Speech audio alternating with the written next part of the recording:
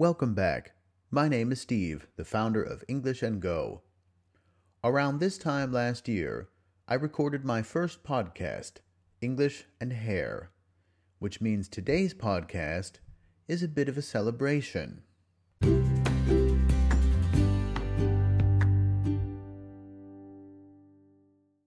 Today, I would like to focus on two words. The first word is anniversary, and the second word is retrospective. However, before we get to these words, we must first understand where they come from. Modern English is actually a combination of three different languages: Old Low German, or Plattdeutsch, French, and Latin. This is why today's words are shared among two or more languages. The first word is anniversary. ANNIVERSARY.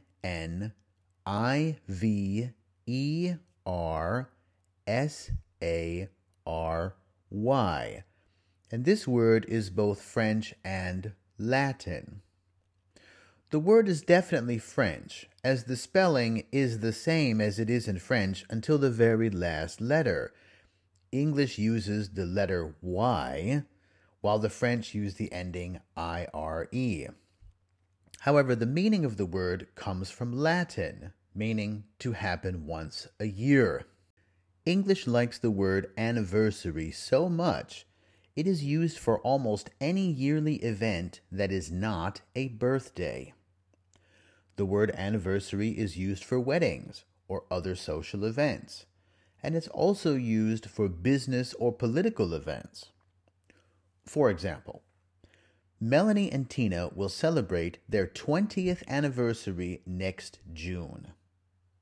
That means that come next June, they will have been together for 20 years. Another example would be English and Go podcasts just had their 1-year anniversary. This means it was just about 1 year ago that the first podcast, English and Hair, was published. So if you are one of those people who listened to English and Hair last year, please let me wish you a happy anniversary. The second word we will examine today is retrospective.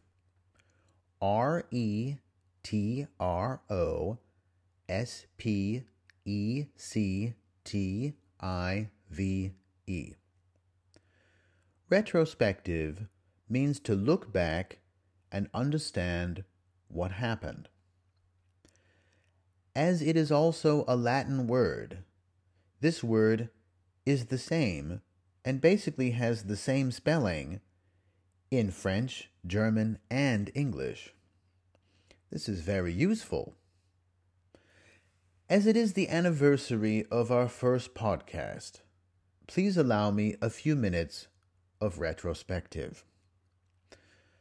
Our first podcast was made with AirPods, a type of wireless headphones with a built-in microphone. This is why the sound quality was not very good.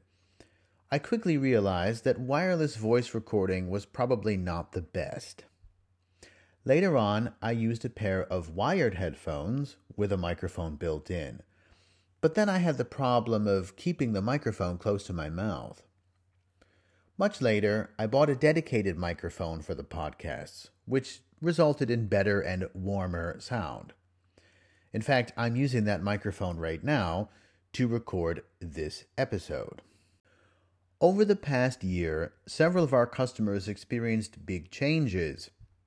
Unfortunately, some of those changes were for the worse, while others had more positive changes.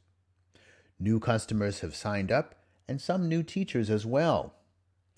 One of our teachers was hired by the German government and now helps immigrants adjust to their new life in Germany. We are very proud of her and the work she is doing, but we do miss her. On a smaller scale, my own life is a bit different. My phone says I am much more active than I was before. According to my phone, I averaged 2,000 more steps per day this past year than the year before. In other words, I walk almost a kilometer more each day than I did in the past. I also cycle about 1.5 kilometers more per day than I did over a year ago. All of this extra exercise and movement should result in me being much slimmer, right? Well, I am a bit slimmer, but not as much as you would think. Because I have been walking and cycling for years. It's just that for the past 12 months, I have been doing it more often.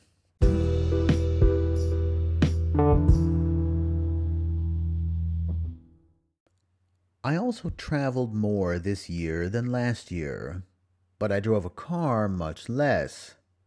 This is because all of my longer distance travels were done by train, which unfortunately means I was stuck in train stations waiting on late trains much more often this past year than the year before.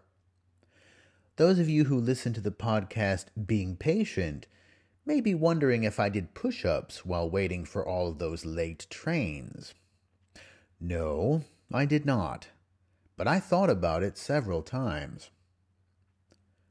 During the past year, English & Go has been proud to work with civil engineers, agricultural scientists, opera composers, purchasing managers, fashion photographers, and a wide range of other professionals. My sincere hope is that we have made people more successful, more productive, and perhaps a little happier over these past 12 months. A year can be a long time, and sometimes it is wise to look back, to be retrospective. It helps you see where you came from, to better understand where you are now, and to consider where you will go tomorrow. Again, my name is Steve, the founder of English & Go, an English language teaching company located in Osnabrück, Germany, and I hope you've enjoyed this short podcast about anniversaries and retrospectives. English & Go also offers lessons and consultations via FaceTime or Skype to our customers in Germany.